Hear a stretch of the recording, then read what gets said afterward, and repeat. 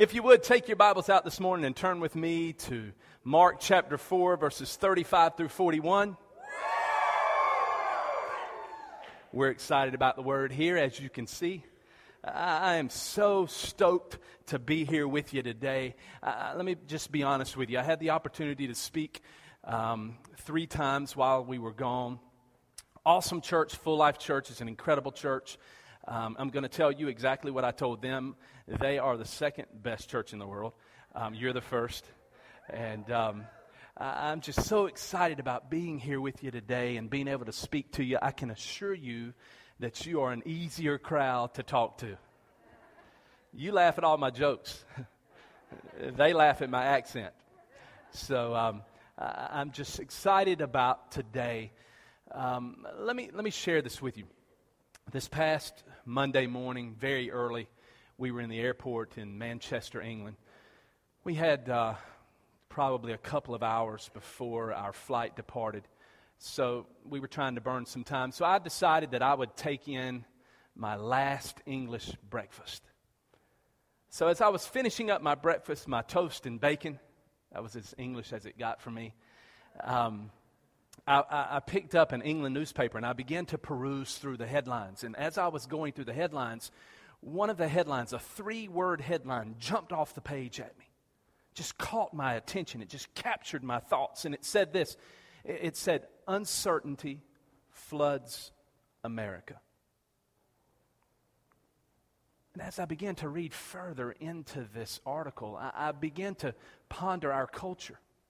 I began to think about our culture, because all you have to do is take a panoramic view of our culture, and you'll see uncertainty everywhere.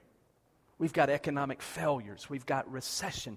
We've got panic and anxiety. We've got the war. We've got the health care crisis, the mortgage crisis. We've got Michael Jackson dying. I just thought I'd get that in there.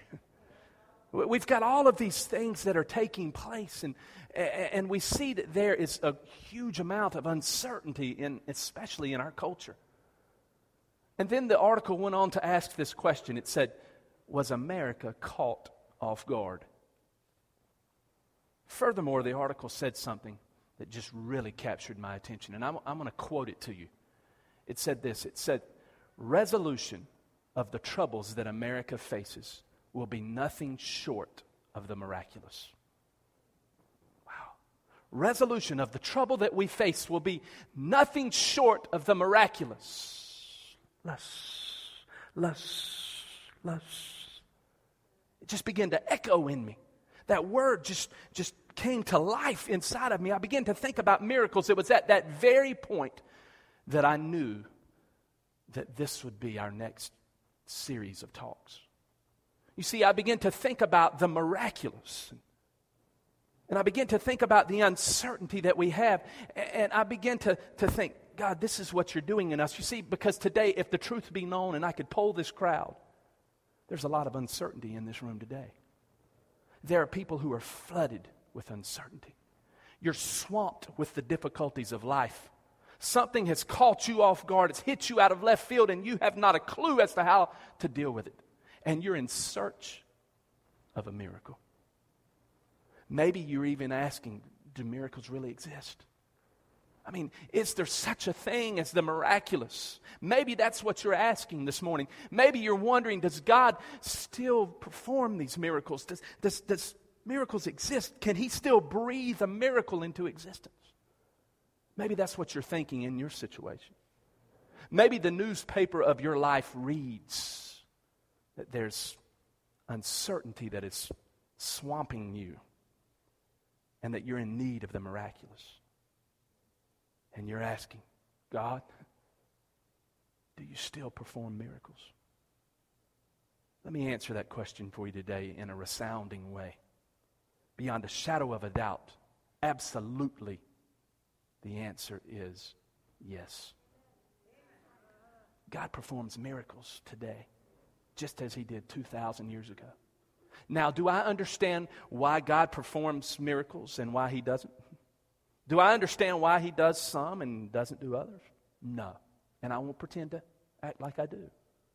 But what I do know is this: when I search through the New Testament, I see that there were over 36 miracles that Jesus performed. Over 36. And oftentimes you can see that there is this uncertainty that just raises its ugly head.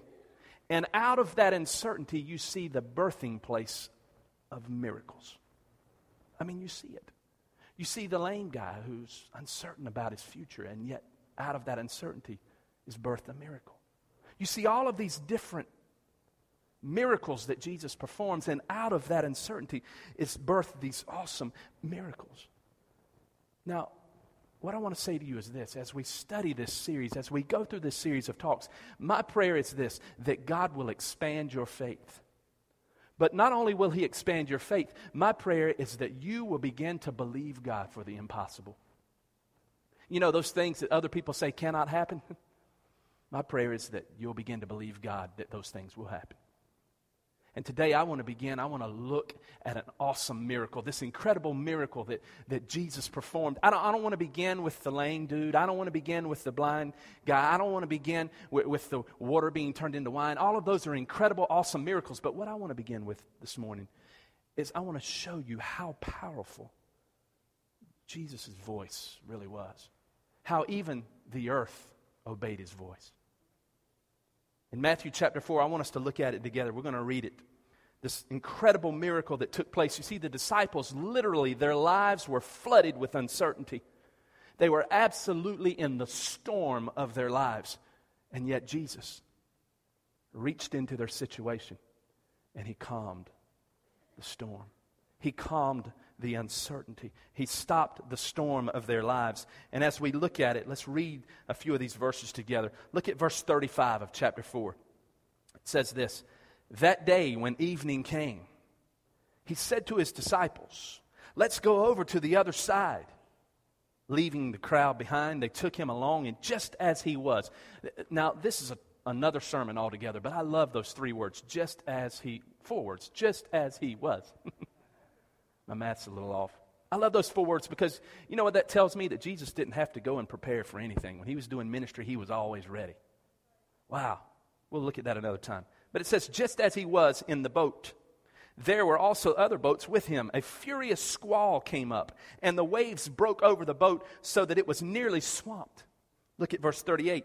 Jesus was in the stern, sleeping on a cushion.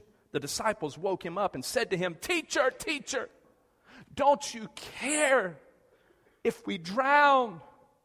Don't you care that we can't bail this water out of this boat? Don't you care that we're sinking, that we're wigging out?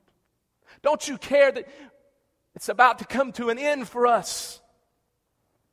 Now, I want to hit the pause button right there because I want to paint this picture for you. Mark used some incredible words that really painted this picture. He chose some words that would convey a message that would actually put you at the scene.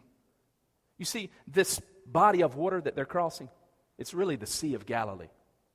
The Sea of Galilee is actually 680 feet below sea level. And it's surrounded by these cavernous mountains. Now, what's odd and also what's beautiful about the Sea of Galilee is that it can be beautiful because of the weather patterns and because of the terrain. It can be absolutely beautiful. But in a moment's notice, it can be, boom, totally out of control. And you're surrounded by a storm that is merciless and will absolutely destroy you. You see, that's what Mark is saying is going on here, and the disciples are absolutely wigging out with the storm. But he doesn't stop there, because Mark paints a picture. He chooses some Greek words that really we need to grab a hold of today. Mark says this. He says in verse 37 that a furious squall comes up. It says a furious squall came up. When he says came up, that actually means in the Greek that it caught them totally unexpectedly. That it caught the disciples by surprise. They did not expect it whatsoever. They were totally caught unaware. Then they were left with all of this uncertainty. Not only that, but Mark says, you know what? This is not just your average storm. This was a mega storm. In the Greek, he used a word from mega, which means that this storm was very comparable to our hurricanes. How many of you have seen a hurricane? Very difficult storm. This storm, let me give you the picture of this storm. This storm was totally unexpected. This storm in and of itself was horrifically violent. It was massive in size, and it was turbulent in nature. Are you grabbing a hold of this? This was not the spring shower at the lake. This was an incredible storm, an ugly storm. Now that you have that thought, I want you to hold that there for a second, because I want to take you out of 2009 and I want to place you in the story 2,000 years ago. You see, when the verse says there was a furious squall that came up, you know, sometimes in life there are things that just come up out of left field and catch us unaware. There are things that are totally unexpected that just come up in our lives and just catch us totally off guard. There is an uncertainty that just strikes us in our lives at times, just out of nowhere. Catches us totally off guard. In fact, you can take verse 37 and substitute some of the words in verse 37. Look with me. Let me show you something. Look at verse 37. We can take out a furious squall, and we can substitute words like, instead of a furious squall coming up, we could say a financial hardship came up. We could say an occupational nightmare came up. A relational difficulty came up. We could say a health issue came up and began to swamp our boat. It began to drown us. Have you ever been there? Something that just caught you totally off guard. It was not in the plans, but yet it happened anyway. When we were on our way to England, we flew from here a couple of Sundays ago, and we flew to Chicago, O'Hare International Airport. And when we were leaving O'Hare flying to Maltby, or to Manchester, the captain came online and he said, this is the captain speaking, yeah, they do. That very serious voice, and he was telling us what the temperature was in Manchester, and he said, when we get into Ireland or over Ireland, we're going to fly into some weather patterns that are going to be a little turbulent. At that point in time, we're going to ask you to put your seatbelt on and this, that, and the other. So 2 or 3, 4, 5 hours later or so, we fly over Ireland, and yes, sure enough, the seatbelt sign comes on, and, you know, he says, if you would, just fasten your seatbelts. And we all began to fasten our seatbelts. And as I began to look around at some of us who really hadn't flown a whole lot, I see their eyes getting great big. You know, he's telling you of this impending turbulence, and everybody's kind of cinching up their seatbelt as tight as they can get it. My question to you is this. When the seatbelt sign in life comes on, what do? Do you wig out like the disciples did? Do you just absolutely wig out the way they did? I guess my question to you really is this. What do you do with the uncertainty of life? What do you do? When the uncertainty of life comes up, when the unexpected turbulence comes up in your life, what is it that you do? Because you see, Christ showed us in Mark chapter 4 exactly what we're supposed to do. He laid out the plan. He showed us exactly how we handle the unexpected turbulence. When you're cruising along and life seems to be good, and then all of a sudden, boom, out of left field, you're hit with something that you didn't expect. He shows us how to deal with it. He shows us the equation for it. So today, that's what I want to show you. I'm praying that your faith is built in such a way out of this talk today that you'll see what you're supposed to do when you're hit with this unexpected turbulence, the uncertainty of life. But in order for us to understand the dynamics of what's going on here in this story, we've got to understand what's happening below the surface. Because there are some things that are taking place below the surface here that you really need to wrap your brain around. First off, there are two players in this story. We've got the disciples and we have Jesus. Say disciples. Disciples, Jesus. Everyone. Jesus. We have these two players, but you know what? They're in the same boat. They're in the same situation, but these two players handle this extreme situation in extremely different ways. And what I want to do first is I want to look at how they handle this situation. First, I want to begin with the disciples because they handle this in a totally different style that Jesus did. You see, when uncertainty and turbulence hits, sometimes we take on the mentality of the disciples. We do what the disciples did. We have this thing when uncertainty hits in our lives. It's something that I call the turbulent three. If you've got your worship directory, I want you to open it up with me because I want you to fill in the blank. It's something that I call the turbulent three. You see, when this uncertainty comes, we sign on to these things. A lot of times, these things just kind of rear their ugly heads in our lives. The disciples did it. Sometimes I do it. Sometimes you do it. I want to break apart those turbulent three. I want us to look at that. You see, when you're being swamped by the waves of uncertainty, these three things rear their ugly head. Here's the first one. It's what I call the turbulent three, being self-absorbed. Write that down. Self-absorbed. How many of you in here own a sponge? Anybody in here have a sponge? Anybody in here ever used a sponge? Sponges are an awesome thing, man. They're incredible. Think about this with me for a second. When they're dry, they absolutely can do some phenomenal things. You can take a sponge and set it on top of a puddle of liquid, and it will just suck that liquid off the table for you, or off the floor, in our case, at our house. It'll just suck it all up. I mean, it just does some miraculous things. But if you take that sponge and you place that sponge on another liquid without first wringing it out, what does that sponge do? Absolutely nothing. That sponge, in fact, will sometimes even release the fluid that it's already collected into this other pile of fluid. It won't suck up anymore. Why? Because it's full. It's dripping, just totally dripping with the fluid that you've already picked up. Sometimes when we go through difficulties, when we go through the storms of life, we become what I call sponge people. You know what we do? We take our sponge and we set it on top of the puddle of fear. And we begin to suck up. Awesome sound effects. We begin to suck up this puddle of fear. And you know what happens? We get so overwhelmed with the fear that we're no good to nobody else. We're no good to anyone around us. We're so consumed with ourselves. It's all about us. We're so drenched, we're dripping with fear. We can't do anything for anyone else because we're just totally absorbed with self, with the fear. And so we're looking out for self. You see, it becomes about us rather than those around us. You see, that's what happened with the disciples. It became about them rather than him. If you'll look at verse 38, something extraordinary happens in verse 38.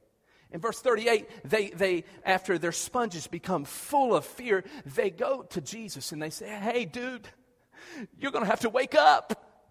You're going to have to get up. Don't you see what's going on here? We're about to just buy the farm. We're about to kick the bucket. We're about to become fish food." That means they were about to die. You got to help us here. You got to do something. You see, it was all about them. They were totally absorbed with self. It's about, what are you going to do for me? What are you going to do for me, Jesus? You see, how many times has that happened in relationships with you? We tend to have conflict with others. And we get so self-absorbed that we lose our ability to empathize with those that we're having conflict with. We begin to think about us.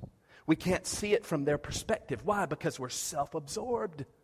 We're thinking about how it affects me. We can no longer see it from their perspective. And you know what happens? You never solve your problem. Why? Because it's all about you. That's what was going on with the disciples. Oh, Jesus. Oh, scared to death. Wake up. It was all about them. You see, that's the first thing that comes up, is being self-absorbed. The second thing is this, being self-centered. Wow. Now, this is pretty big, because let me explain this to you. Your life is set up in such a way that Christ is supposed to be the center of your life. I mean, the Word tells us that God should be the center of your life. In other words, your life should revolve around God. Everything in your life should revolve around God. Your marriage, it should revolve around God. Your finances, they should revolve around God. Your relationships, guess what? around God.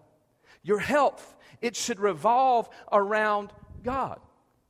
But too often, it doesn't revolve around God. Rather, it revolves around self. Look at what the disciples did. Let's read on in verse 38. Let me show you something. It says, they looked at one another and said this, don't you care if he drowns? We've got to protect he. We've got to look out for he. It's all about he. Does it say that? No. They woke Jesus up and said, don't you care if what? We drown. It wasn't about Jesus at all. It was about them. They were self-centered. You see, it wasn't about Jesus. It wasn't whether or not he was going to drown. They were self-centered right in the middle of the mess. And you see, how many of you, and don't answer this, don't raise your hands, but you've been involved in difficulty and you become self-centered just like this? Can I tell you something? If that's what you do, your boat's going to be swamped every single time. You see, so you have self-absorbed, you have self-centered, and then you also have this third thing called self-reliant. Fill in the blank. This is a very important one here. I want you to grab this. Because when we run into problems, sometimes we become self-reliant. Verse 40, Jesus, he gathers the disciples up on the boat, and he begins to rebuke the disciples. He said, why are you afraid? What is your problem here? Why is it that you're afraid? And then he says this, do you still have no faith? Do you know what Jesus was saying to them? Pretty simple. They didn't have any faith. They had the opposite of faith. They had what? Fear. Why did they have fear? You know why they had so much fear? Because they did not put their trust in him. Rather, they put their trust in their ability to bail water. Think about this with me for a second.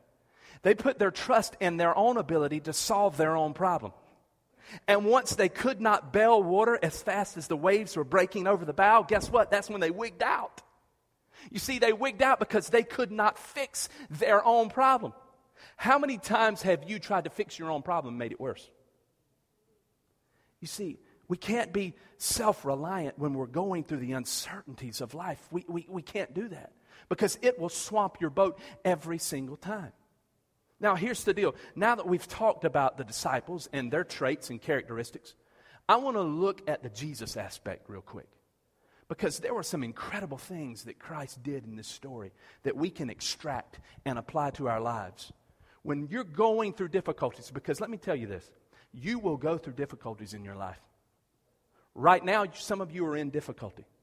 Right now, or just recently, some of you have come out of difficulty. Very soon, some of you are going to go into difficulty. It's a fact of life. It's going to happen. You're going to have uncertain times in your life. But there are some things that you must remember, and we can learn this from Christ himself. Here's the first thing that you need to remember when you're going through uncertainty is this: the appointmental aspect. Write that down. The appointmental aspect. You've got to remember that you're in the storm by God's appointment. Wow. Some of you right now are saying, well, now, hold on a second, God, you're going to have to change my appointment book. You're going to have to change my calendar because, it seems like this storm has been taking a long time. Listen, know that you're there by God's appointment. Can I tell you something? God knew before you were born what would be taking place during this season of your life. Did you know that? He knew before you were ever the twinkling or the apple of your parents' eye what would be going on in your life this very moment. You see, he knew that. In fact, let me prove something to you. Look at verse 35. Verse 35 says this: that day when evening came. Who was it that was about to speak? It's in red. That day when evening came, look in your Bibles, who's about to speak? Say it again. Say it again. Jesus is about to say something to the disciples. Let's look and see what it is. He says this: let's go to the other side. Woo. Hold on a second. He said, let's go to the other side of the lake. Now check this out, because this is important. You see, the trip was Jesus' idea. It was Jesus' idea to go over to the other side of the lake. Now, here's what's profoundly interesting to me. If Jesus, it was his idea to go across the other side of the lake, and he is the Son of God, then certainly he had to know that a storm was coming up. You know what that tells me? That confirms for me, I can conclude from that the disciples were not in the storm because they were out of God's will. They were in the storm because they were in God's will. You grabbing that? You see, they were in God's will, and that's why they were in the storm. You see, they were following Jesus' direction. So whether you're in a turbulent area in your life because of the will of God, whether you're in the turbulent area of your life because of bad choices, or whether you're in a turbulent area in your life because of the enemy of life, for whatever reason, know that it's by God's appointment. You see, God knows. He knows where you are and what you're going through. So when a furious squall begins to...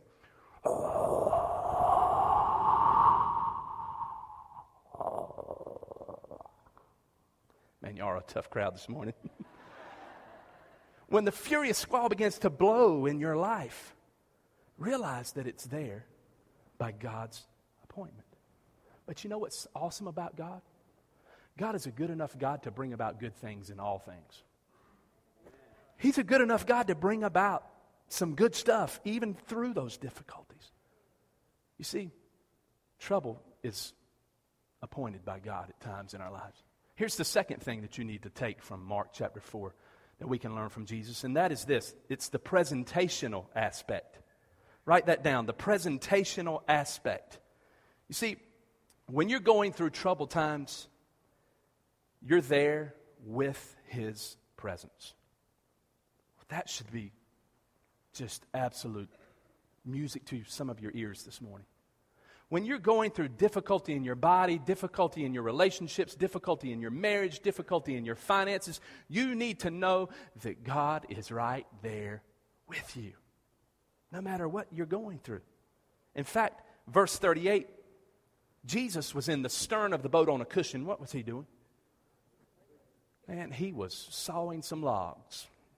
He was cutting some Z's. He was... That was not too good, but anyway. He was snoring. You see, as the disciples were wigging out, I mean, they were absolutely freaking out as to what was going on. Jesus was sleeping. He wasn't wigging out at all. I want you to think about this concept with me for a second. Did you know that God has, never called an emergency meeting? You know that, in heaven, the angels have never heard God say, "Oh, I didn't expect this. Can you go get me the rest of the Trinity? Go get Jesus. Go get the Holy Spirit. We've got to have a meeting." This caught me off guard, totally surprised me. I don't know how to deal with this. You never see that. The angels have never heard that. Did you know that God never, ever, ever, never, ever panics? He doesn't panic. He knows all things. You see, He sees it when it's coming. You have to understand that He does not panic. But here's what's neat to me about verse 38. Right in the middle of this hurricane, where was He at? He was in the stern, sleeping on a cushion. Now, depending upon how that boat was built, He may have been out of sight. There's a good possibility that He was out of sight. That's what's neat to me. You see, even though Christ was unseen, He was still there. You know what's awesome? No matter what you're going through in life, even though He's unseen, realize He's still there. Wow. You know what? Maybe you've grown up in church and maybe you know all about this passage of Scripture, but in Psalms 23, David writes what we call the 23rd Psalm. Christians quote this psalm. We Christ followers, we quote it all of the time. But it is an incredible passage of Scripture. I mean, it's incredible. He says this, he said, "Though I walk through the valley of the shadow of death." You know what he's saying? Though I walk through the ugliness of life, Though I walk through the difficulties, the uncertainties, the relational difficulties, the financial difficulties. David's life was up and down. He said, though I walk through the valley of the shadow of death, he says, I will fear no evil. How can he say that? How can he say that I will fear no evil? You know how he can say it? Because the next statement in that psalm says, because thou art with me. Oh, doesn't matter what you're going through. God's presence is with you. There's a presentational aspect that you need to know, because God will never, ever, never, ever, never, never, ever, never, ever, never, ever, ever, never leave you nor forsake you. That's what the Bible says. Here's the third thing. So we have the appointmental aspect, we have the presentational aspect, and then we have the purposeful aspect. The purposeful aspect, which means this: you are where you are in the struggle for His purposes. Write that down. I'm going to give you a second to write that down.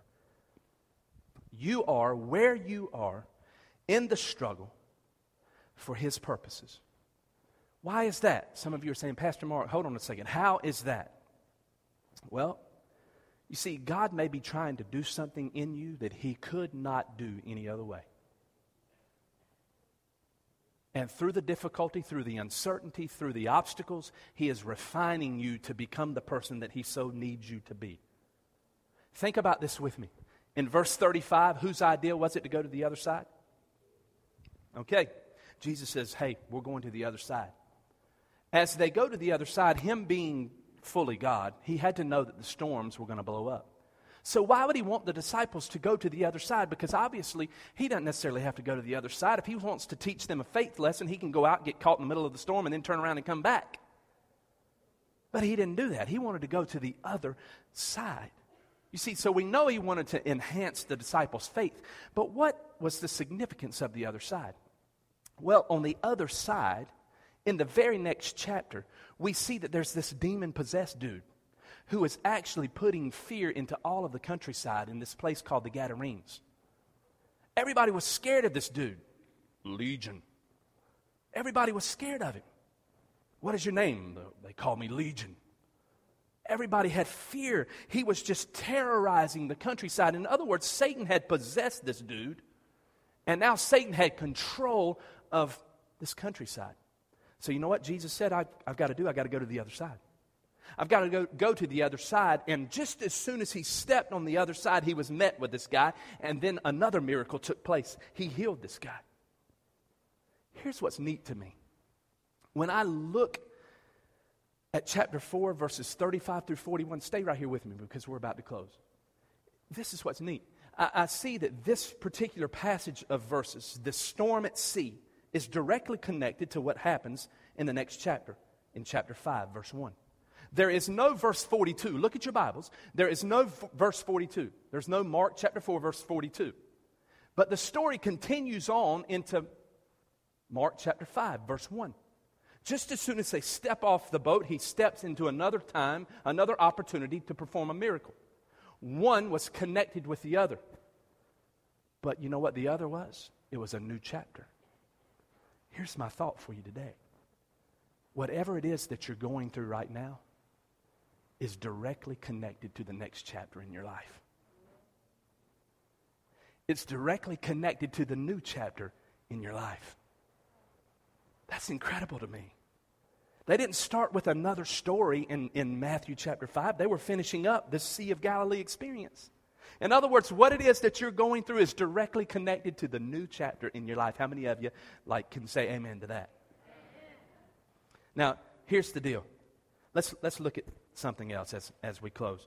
You see, maybe God is purposing you through the storm just to do something in you, to improve something in you that He could not do any other way. And then, here's this miracle. In Mark chapter 4, verses 39 and 40. Here's the miracle.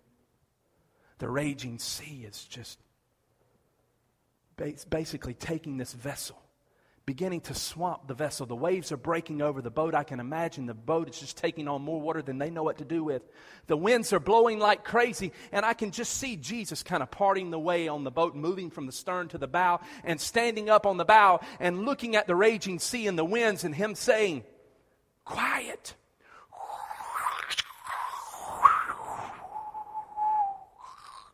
Be still."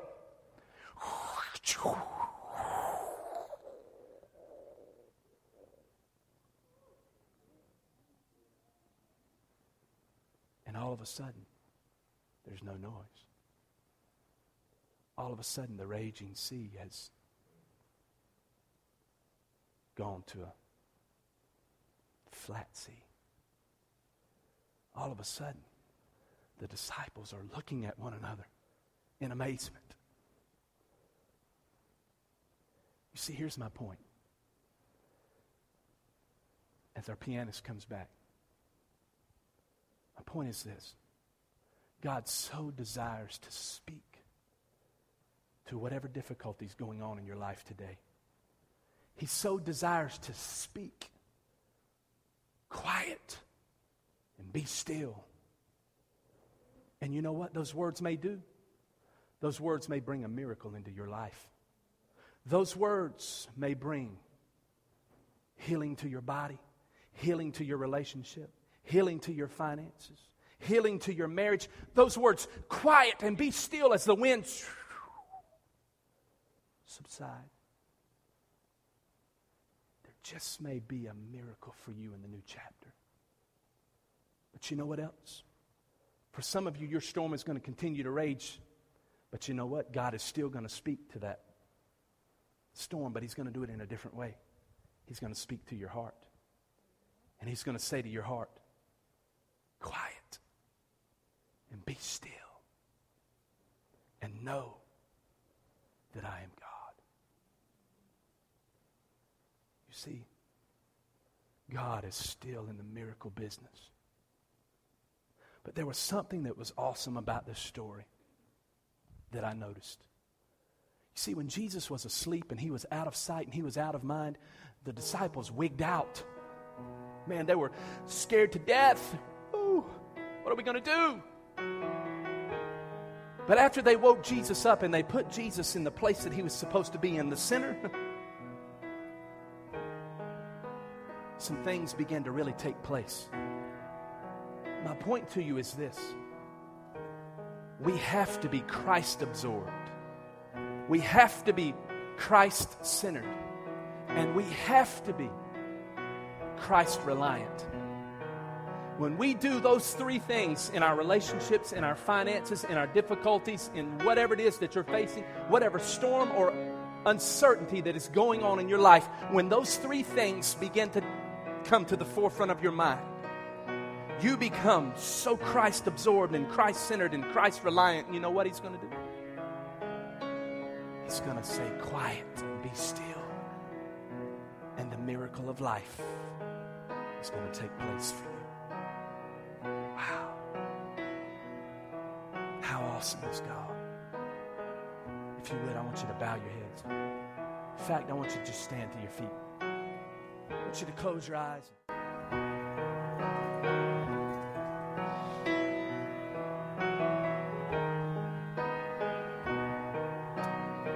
I want every head bowed and every eye closed.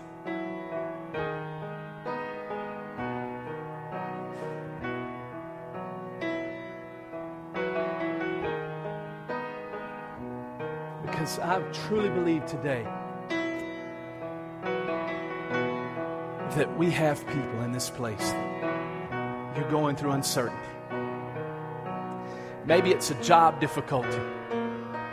Maybe the storms of life are breaking over the bow of your boat. Maybe it's a relational difficulty. Maybe your marriage is in turmoil and you don't have a clue as to what to do. And uncertainty has flooded your life. You know what? Today is your day. Today is your opportunity to hear the voice of God say, quiet and be still. so with no one looking around, I truly believe that God is ministering to some people in this place today. So here's what I want to do. If you'd say to me, Pastor Mark, you know what? You've spoken to me. I've gone through storms. I've gone through difficulties. I've gone through uncertainties in my life. And today, I feel more than ever that I need God to help me.